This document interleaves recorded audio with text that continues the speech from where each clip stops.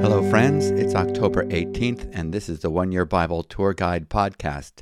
I am happy to have you with us as I conduct this tour guide through our reading of today's portions from the Old and New Testaments.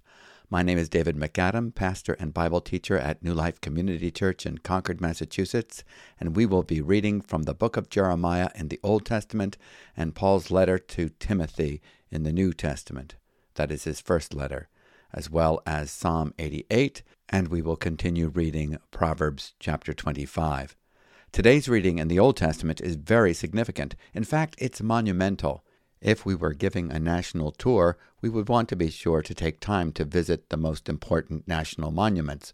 While in the landscape of the Bible, Jeremiah chapter 31 is a major landmark, as it is here that we have the promise of the new covenant. This announcement anticipates a greater restoration that God has in mind for the future. His covenant promise that he would be Israel and Judah's God and they would be his people would be renewed. But this time, the demands for full allegiance to God would be fulfilled on their behalf through the perfect obedience of a substitute. This would make it possible for God to forgive sin, remembering our sins and iniquities no more, and the law would now be written upon human hearts through the indwelling Holy Spirit. This would mean that everyone in this covenant relationship will have a personal knowledge of the Lord. Jesus of Nazareth inaugurated this covenant and announced that it would be ratified by his blood, that is, his self-giving sacrifice where he provided vicarious atonement for our sins. So let's pray that our eyes and ears would be open to what the Holy Spirit would want to show us as we read Jeremiah chapter 31. We have the privilege of living on the resurrection side of the cross and can see how Jesus authored this covenant on our behalf. We who are Gentiles are grafted into the true vine and become partakers of these new covenant blessings. So here we go, Jeremiah chapter 31, verse 27, and we will read through to chapter 32, verse 44. I'll be reading from the English Standard Version. Behold, the days are coming, declares the Lord, when I will sow the house of Israel and the house of Judah with the seed of man and the seed of beast. And it shall come to pass that as I have watched over them to pluck up and break down, to overthrow, destroy, and bring harm, so I will watch over them to build and to plant, declares the Lord. In those days they shall no longer say, the fathers have eaten sour grapes, and the children's teeth are set on edge. But every one shall die for his own iniquity. Each man who eats sour grapes, his teeth shall be set on edge. The New Covenant. Verse 31. Behold, the days are coming, declares the Lord, when I will make a new covenant with the house of Israel and the house of Judah, not like the covenant that I made with their fathers on the day when I took them by the hand to bring them out of the land of Egypt, my covenant that they broke, though I was their husband, declares the Lord. For this is the covenant that I will make with the house of Israel after those days, declares the Lord. I will put my law within them, and I will write it on their hearts, and I will be their God, and they shall be my people. And no longer shall each one teach his neighbor and each his brother, saying, Know the Lord. For they shall all know me, from the least of them to the greatest, declares the Lord. For I will forgive their iniquity, and I will remember their sin no more. Thus says the Lord, who gives the sun for light by day, and the fixed order of the moon and the stars for light by night, who stirs up the sea so that its waves roar. The Lord of hosts is his name. If this fixed order departs from before me, declares the Lord, then shall the offspring of Israel cease from being a nation before me forever. Thus says the Lord, if the heavens above can be measured, and the foundations of the earth below can be explored, then I will cast off all the offspring of Israel for all that they have done, declares the Lord. Behold, the days are coming, declares the Lord, when the city shall be rebuilt for the Lord from the tower of Hananel to the corner gate. And the measuring line shall go out farther, straight to the hill Gareb, and shall then turn to Goah. The whole valley of the dead bodies and the ashes, and all the fields as far as the brook Kidron, to the corner of the horse gate toward the east, shall be sacred to the Lord. It shall not be plucked up or overthrown any more forever. Chapter 32. Jeremiah buys a field during the siege. The word that came to Jeremiah from the Lord in the 10th year of Zedekiah, king of Judah, which was the 18th year of Nebuchadnezzar. At that time the army of the king of Babylon was besieging Jerusalem, and Jeremiah the prophet was shut up in the court of the guard that was in the palace of the king of Judah. For Zedekiah king of Judah had imprisoned him, saying, Why do you prophesy and say, Thus says the Lord, Behold, I am giving this city into the hand of the king of Babylon, and he shall capture it. Zedekiah king of Judah shall not escape out of the hand of the Chaldeans, but shall surely be given into the hand of the king of Babylon, and shall speak with him face to face, and see him eye to eye. And he shall take Zedekiah to Babylon, and there he shall remain until I visit him, declares the Lord. Though you fight against the Chaldeans, you shall not succeed. Jeremiah said, The word of the Lord came to me. Behold, Hanamel, the son of Shallum, your uncle, will come to you and say, Buy my field that is at Anathoth, for the right of redemption by purchase is yours. Then Hanamel, my cousin, came to me in the court of the guard, in accordance with the word of the Lord, and said to me, Buy my field that is at Anathoth, in the land of Benjamin, for the right of possession and redemption is yours. Buy it for yourself. Then I knew that this was the word of the Lord.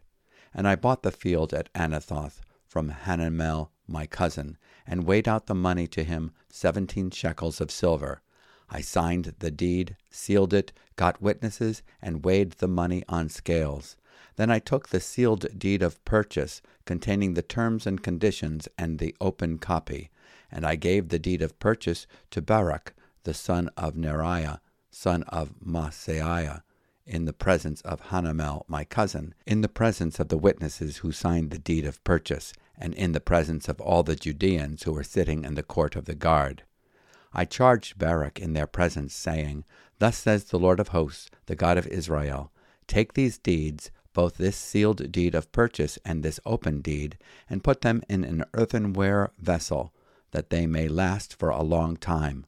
For thus says the Lord of hosts, the God of Israel, Houses and fields and vineyards shall again be bought in this land. Jeremiah prays for understanding. After I had given the deed of purchase to Baruch the son of Neriah, I prayed to the Lord, saying, Ah, Lord God, it is you who have made the heavens and the earth by your great power and by your outstretched arm. Nothing is too hard for you. You show steadfast love to thousands, but you repay the guilt of fathers to their children after them. O great and mighty God, whose name is the Lord of hosts, great in counsel and mighty indeed, whose eyes are opened to all the ways of the children of man, rewarding each one according to his ways and according to the fruit of his deeds. You have shown signs and wonders in the land of Egypt, and to this day in Israel and among all mankind, and have made a name for yourself as at this day. You brought your people Israel out of the land of Egypt with signs and wonders, with a strong hand and outstretched arm, and with great terror. And you gave them this land, which you swore to their fathers to give them, a land flowing with milk and honey. And they entered and took possession of it. But they did not obey your voice or walk in your law. They did nothing of all you commanded them to do. Therefore you have made all this disaster come upon them. Behold, the siege mounds have come up to the city to take it, and because of sword and famine and pestilence, the city is given into the hands of the Chaldeans, who are fighting against it. What you spoke has come to pass, and behold, you see it. Yet you, O Lord God, have said to me, Buy the field for money and get witnesses, though the city is given into the hands of the Chaldeans. The word of the Lord came to Jeremiah. Behold, I am the Lord, the God of all flesh. Is anything too hard for me? Therefore, thus says the Lord, Behold, I am giving this city into the hands of the Chaldeans, and into the hand of Nebuchadnezzar, king of Babylon, and he shall capture it.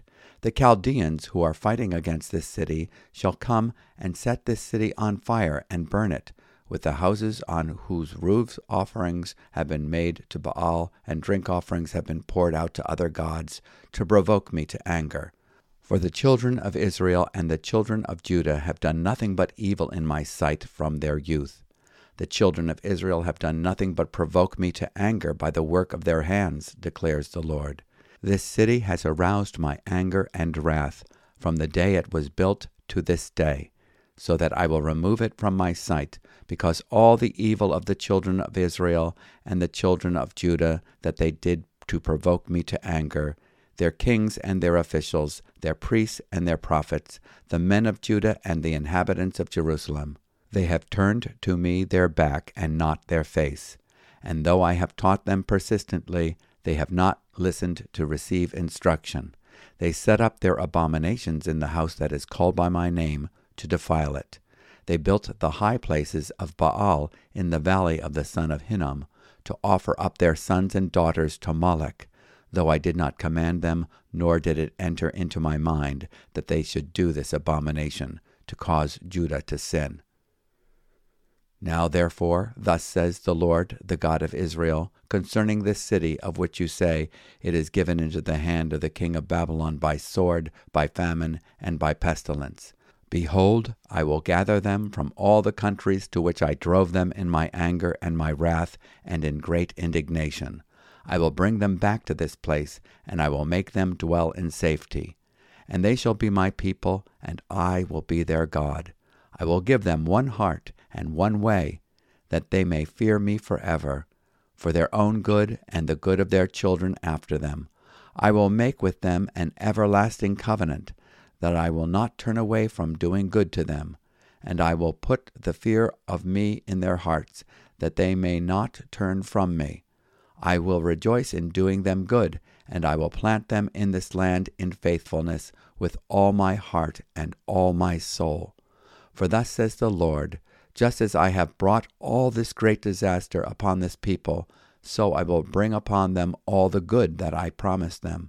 Fields shall be bought in this land of which you are saying, it is a desolation without man or beast, it is given into the hand of the Chaldeans. Fields shall be bought for money, and deeds shall be signed and sealed and witnessed in the land of Benjamin, in the places about Jerusalem, and in the cities of Judah, in the cities of the hill country, in the cities of the Shephelah, in the cities of the Negeb. For I will restore their fortunes, declares the Lord. And this concludes our reading from the Old Testament, from the book of Jeremiah. The days are coming. We hear this phrase echoing from the prophets Isaiah and Jeremiah. First, Isaiah prophesies to Hezekiah about the Babylonian conquest and the destruction of the temple in Jerusalem and the confiscation of the sacred items in Isaiah chapter 39, verse 6, and 2 Kings chapter 20, verses 16 and 17. Then Jeremiah takes up the refrain, prophesying a time of tribulation. The destruction of Jerusalem and the future new covenant are in view. Behold, the days are coming, declares the Lord, when I will sow the house of Israel and the house of Judah with the seed of man and with the seed of beast. Jeremiah 31, verse 27. Behold, the days are coming, declares the Lord, when I will make a new covenant with the house of Israel and with the house of Judah. Jeremiah chapter 31, verse 31. Behold, the days are coming, declares the Lord, when the city will be rebuilt for the Lord, from the tower of Hananel to the corner gate. Jeremiah chapter 31, verse 38. Behold, the days are coming, declares the Lord, when I will fulfill the good word which I have spoken concerning the house of Israel and the house of Judah. In Jeremiah chapter 33, verse 14. Not only is God's chastisement and restoration of his covenant people, Israel and Judah, in view, but also the punishment of Babylon. When we get to this chapter, we can understand better the words given to Jeremiah when he was first commissioned. He would be given the ministry of the Word of God, prophesying the plucking up, breaking down, destroying, and overthrowing of the disobedient, with a certain hope that something better would be built and planted. See, I have appointed you this day over the nations and over the kingdoms, to pluck up and break down, to destroy and to overthrow, to build and to plant. Jeremiah chapter 1, verse 10. It is because of God's everlasting love that God's promise remains steadfast. Jeremiah chapter 31, verses 3 through 4. In Jeremiah chapter 31, verses 10 and 11, we read, "Hear the word of the Lord, O nations, and declare in the coastlands afar off, and say, He who scattered Israel will gather him and keep him as a shepherd keeps his flock. For the Lord has ransomed Jacob and redeemed him from the hand of him who was stronger than he." Notice the details of the new covenant promise. Number 1, it is made with the house of Israel and Judah. In Jeremiah chapter 31, verses 31 and 32, Jesus inaugurated it in the upper room in Matthew chapter 26, verses 26 and 27, and Luke's Gospel chapter 22, verse 20. In Jeremiah 31, verse 31 and 32, we read, "Behold, the days are coming, declares the Lord, when I will make a new covenant with the house of Israel and with the house of Judah, not like the covenant which I made with their fathers in the day I took them by the hand to bring them out of the land of Egypt, my covenant which they broke, although I was a husband to them, declares the Lord." In Luke chapter 22, verse 20, we read, "And in the same way he took the cup after they had eaten, saying, This cup which is poured out for you is the new covenant in my blood." The promise is made to the houses of Israel and Judah, but the Gentiles will be indirect beneficiaries grafted into the true vine. In John 10, verse 16, Jesus said, "I have other sheep," that is the Gentiles, "which are not of this fold," that is Israel. "I must bring them also, and they will hear my voice, and they will become one flock with one shepherd." Jesus fulfills the demands of the conditional Mosaic covenant on behalf of the penitent and believing Jew and Gentile, those whom the Father gives to him. Those who believe become the beneficiaries of all of its promised blessings won for them through the obedience to the law's demand for righteousness. He offers his righteousness to the believer as a free gift. This is in accordance with God's unconditional covenant made with Abraham, where believing Gentiles also become indirect beneficiaries, heirs of the promise, receiving the blessing from the promised seed, Christ Jesus. In Genesis 12, verse 3, "And I will bless those who bless you, and the one who curses you I will curse, and in you all the families of the earth will be blessed." Number 2, the law will be put within them, the law of the Spirit of life in Christ Jesus, in Romans chapter 8, verse 2, "and written on their hearts. But this is the covenant which I will make with the house of Israel after those days, declares the Lord. I will put my law within them, and on their heart I will write it." Jeremiah 31, verse 33a. In Romans chapter 8, verses 2 and 3, we read, "For the law of the Spirit of life in Christ Jesus has set you free from the law of sin and death." He promises to put his standard of righteousness within us, the indwelling Spirit of Christ. He seals believers with the eternal life of the Holy Spirit. Number 3, God will take people to himself who will truly and intuitively know him by the witness of the Spirit of Christ. "And I will be their God, and they shall be my people. They will not teach again each man his neighbor and each man his brother, saying, Know the Lord. For they will all know me, from the least of them to the greatest of them, declares the Lord." Jeremiah 31, verses 33 and verse 34. The Spirit himself testifies with our spirit that we are children of God. Romans 8, verse 16. Number 4, God will offer them total forgiveness. "For I will forgive their iniquity, and their sin I will remember no more." Jeremiah 31, verse 34. The book of Hebrews reminds us that it is in Christ Jesus that something better will be built and planted, his church, a new covenant community. But now he has obtained a more excellent ministry, by as much as he is also the mediator of a better covenant, which has been enacted on better promises. Hebrews chapter 8, verse 6. The laws of the new covenant are written on the heart rather than on stone. Under the old covenant, the sins of the house of Judah were engraved on their stony hearts, serving them condemnation. The sin of Judah is written down with an iron stylus, with a diamond point It is engraved upon the tablet of their heart and on the horns of their altars. Jeremiah chapter 17, verse 1. Moreover, I will give you a new heart and a new spirit within you, and I will remove the heart of stone from your flesh, and give you a heart of flesh. I will put my spirit within you, and cause you to walk in my statutes, and you will be careful to observe my ordinances. Ezekiel chapter 36, verses 26 and 27. In Jeremiah chapter 32, Jeremiah is being held in stocks as a prisoner in the courtyard of the palace. King Zedekiah and Jerusalem are on the threshold of disaster as the Babylonian army begins to besiege the city walls. Zedekiah gives evidence that he has heard the word of God as he can recite it back to Jeremiah in chapter 32, verses 3 and 5. He hears but does not believe, and therefore does not repent. In contrast to King Zedekiah's unbelief, Jeremiah is prompted by the Spirit to take prophetic action and invest in Jerusalem, even though all hope for the future seems to be lost. He purchases real estate in Anathoth and tells his comrade Barak to put the deed in a secured clay pot that will last for a long time.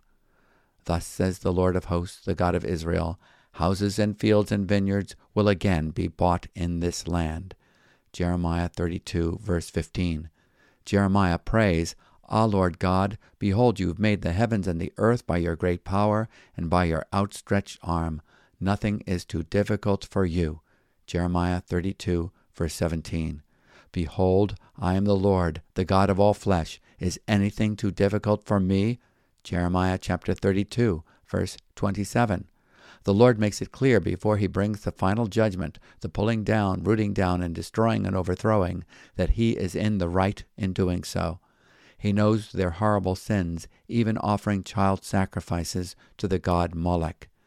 They built the high places of Baal that are in the valleys of Ben Hinnom to cause their sons and their daughters to pass through the fire to Molech, which I had not commanded them, nor had it entered my mind that they should do this abomination to cause Judah to sin. Jeremiah 32, verse 35. The Lord promises that after the destruction and chastisement of the 70-year captivity, he will build and plant his people anew. Listen to this new covenant promise. They shall be my people, and I will be their God, and I will give them one heart and one way, that they may fear me always, for their own good and for the good of their children after them. I will make an everlasting covenant with them, that I will not turn away from them, to do them good, and I will put the fear of me in their hearts, so that they will not turn away from me. I will rejoice over them to do them good, and will faithfully plant them in this land with all my heart and with all my soul. Now let's move on to today's portion from the New Testament, 1 Timothy chapter 3, verses 1 through 16. Qualifications for overseers. 1 Timothy chapter 3. The saying is trustworthy. If anyone aspires to the office of overseer, he desires a noble task. Therefore, an overseer must be above reproach, the husband of one wife, sober-minded, self-controlled, respectable, hospitable, able to teach, not a drunkard, not violent but gentle, not quarrelsome, not a lover of money. He must manage his own household well, with all dignity, keeping his children submissive. For if someone does not know how to manage his own household, how will he care for God's church? He must not be a recent convert, or he may become puffed up with conceit and fall into the condemnation of the devil. Moreover, he must be well thought of by outsiders, so that he may not fall into disgrace, into a snare of the devil. Qualifications for deacons.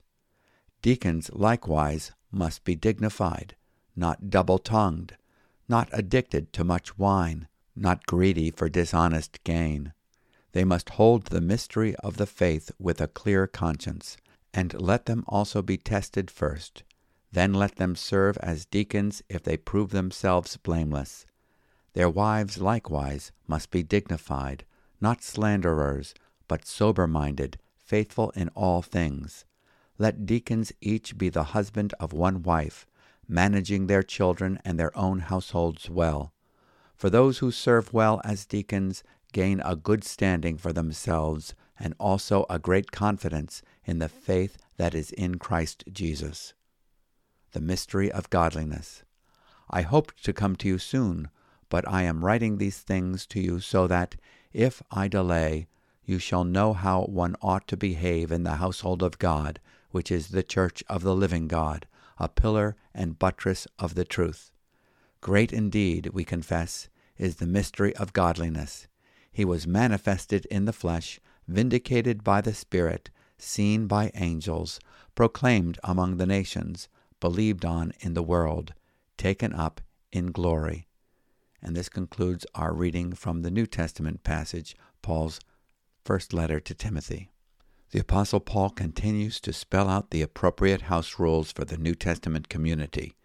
Men are encouraged to prayerfully intercede and serve as spiritual leaders in their home, along with their wives, who are submitted to their headship.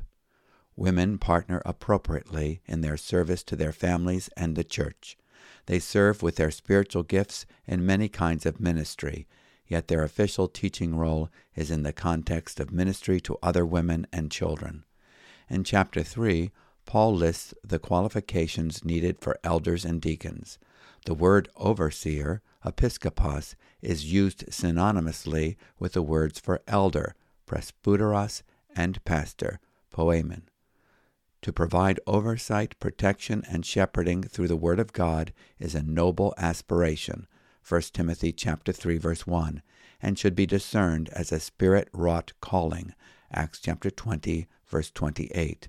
It is not something that should be entered into casually. James, and the writer of Hebrews, reminds us that the elders must give an account to God and will be judged more strictly.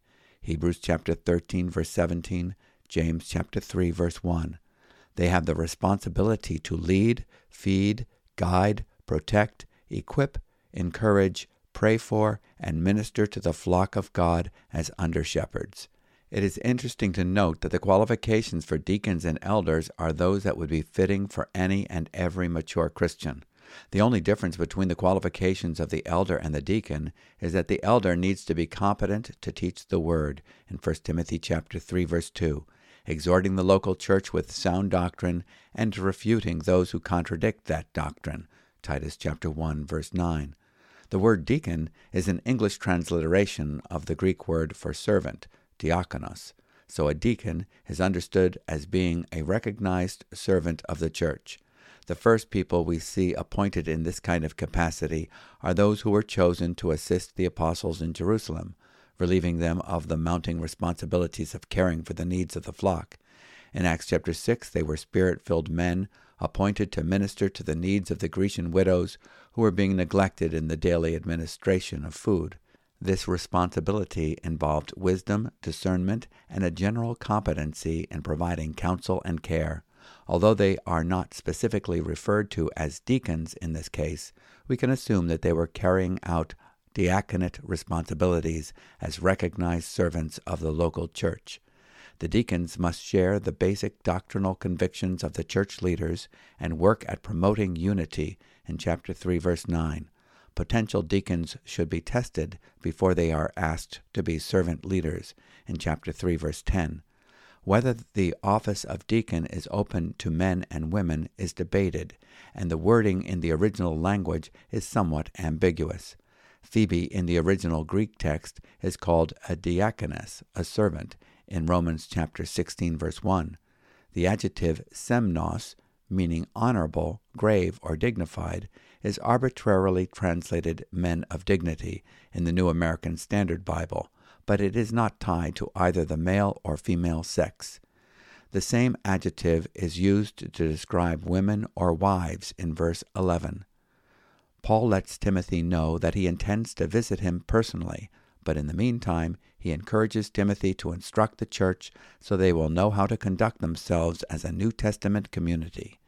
But in case I am delayed, Paul says, I write so that you will know how one ought to conduct himself in the household of God, which is the church of the living God, the pillar and support of the truth. 1 Timothy chapter 3, verse 15. What truth is the church to uphold? The church is to uphold the gospel truth, the open secret of who God is and what he has done in the person of his Son, the Lord Jesus Christ, the mystery of godliness made known to mankind. By common confession, great is the mystery of godliness. He who was revealed in the flesh was vindicated in the Spirit, seen by angels, proclaimed among the nations, believed on in the world, taken up in glory. 1 Timothy chapter 3, verse 16. Now let's move on in our Bible reading tour to the Bible's songbook and prayer book, the book of Psalms, and we will be reading Psalm 88, verses 1 through 18. I cry out day and night before you. Psalm 88. O Lord, God of my salvation, I cry out day and night before you. Let my prayer come before you. Incline your ear to my cry. For my soul is full of troubles, and my life draws near to Sheol. I am counted among those who go down to the pit. I am a man who has no strength, like one set loose among the dead, like the slain that lie in the grave, like those whom you remember no more, for they are cut off from your hand. You have put me in the depths of the pit, in the regions dark and deep. Your wrath lies heavy upon me, and you overwhelm me with all your waves. You have caused my companions to shun me. You have made me a horror to them. I am shut in, so that I cannot escape. My eye grows dim through sorrow. Every day I call upon you, O Lord. I spread out my hands to you. Do you work wonders for the dead? Do the departed rise up to praise you? Is your steadfast love declared in the grave, or your faithfulness in Abaddon? Are your wonders known in the darkness, or your righteousness in the land of forgetfulness? But I, O Lord, cry to you. In the morning my prayer comes before you. O Lord, why do you cast my soul away? Why do you hide your face from me? Afflicted and close to death from my youth up, I suffer your terrors. I am helpless. Your wrath has swept over me. Your dreadful assaults destroy me. They surround me like a flood all day long. They close in on me together. You have caused my beloved and my friend to shun me. My companions have become darkness. This concludes our reading from Psalm 88. Some commentators have called Psalm 88 the saddest psalm in the Psalter. It carries the tone of abandonment and forsakenness by God.